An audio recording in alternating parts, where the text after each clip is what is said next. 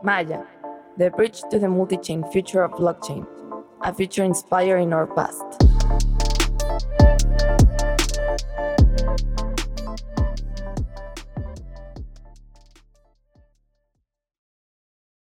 So now we have a very liquid protocol with huge bonds, a lot of very savvy and skilled nodes that have a huge vested interest in the future of Maya and in the wealth of Kakao, that are protecting the network day by day and hosting a whole plethora of swaps between different networks. Great.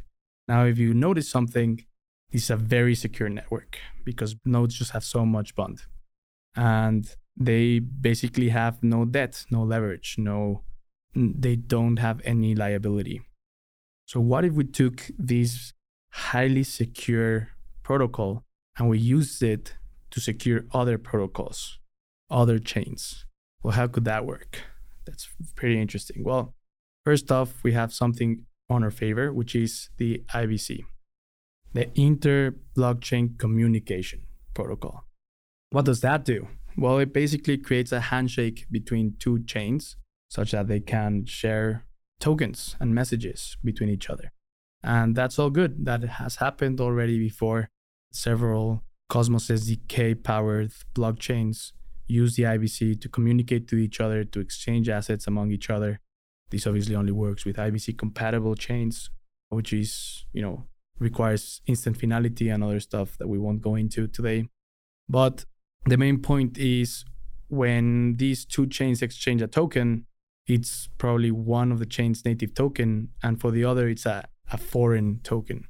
It doesn't have any first citizen rights. You cannot pay fees with it, among other things.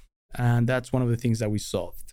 When we send Kakao from chain A, Maya, to chain B perceives this token as its native token, and it will be paying fees with that token. It will be bonding that token, voting with that token, governing with that token. So that's one of the first things we're doing. We're having two chains. They share the same native token. Great.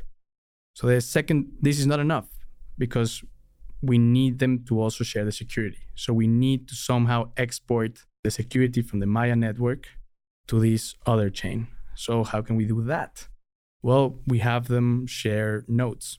If they have the same nodes, these nodes have high bonds in Maya, so they're very interested in preserving the value of the Kakao in that other chain and its economic activity.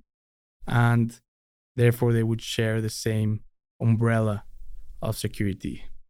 So how do we do that? Well, we use Oracle feeders through the terminal of both chains. Since each node is running both chains simultaneously, can basically contact each other. And they vote on the node list of Maya protocol. And all of the nodes vote, and they will obviously coincide with the node list because they're all nodes in Maya as well. And if somebody's out from the Maya network, the voting will also put them out in the other network as well. And you would say, hey, but that's different. It is a bit less secure. Well, it's the same thing that's happening in Maya chain and in any other Tendermint chain. 67% of nodes are having consensus in anything. And they will also have 67% consensus in which nodes to have, even in Maya chain. So the same holds for this other chain. And just in case that's not enough, or in case the IBC is down for a while, or in case anything happens, we also connect this other chain through YaxBridge, which is our implementation of Bifrost. So we can have these assets be exchange pairs within Maya as well, so that they can automatically tap into different assets like Bitcoin, Ether, or whatever other asset is supported in Maya at that time. So exporting security among different chains, sharing the native token, and having several ways to exchange and flow wealth between each other.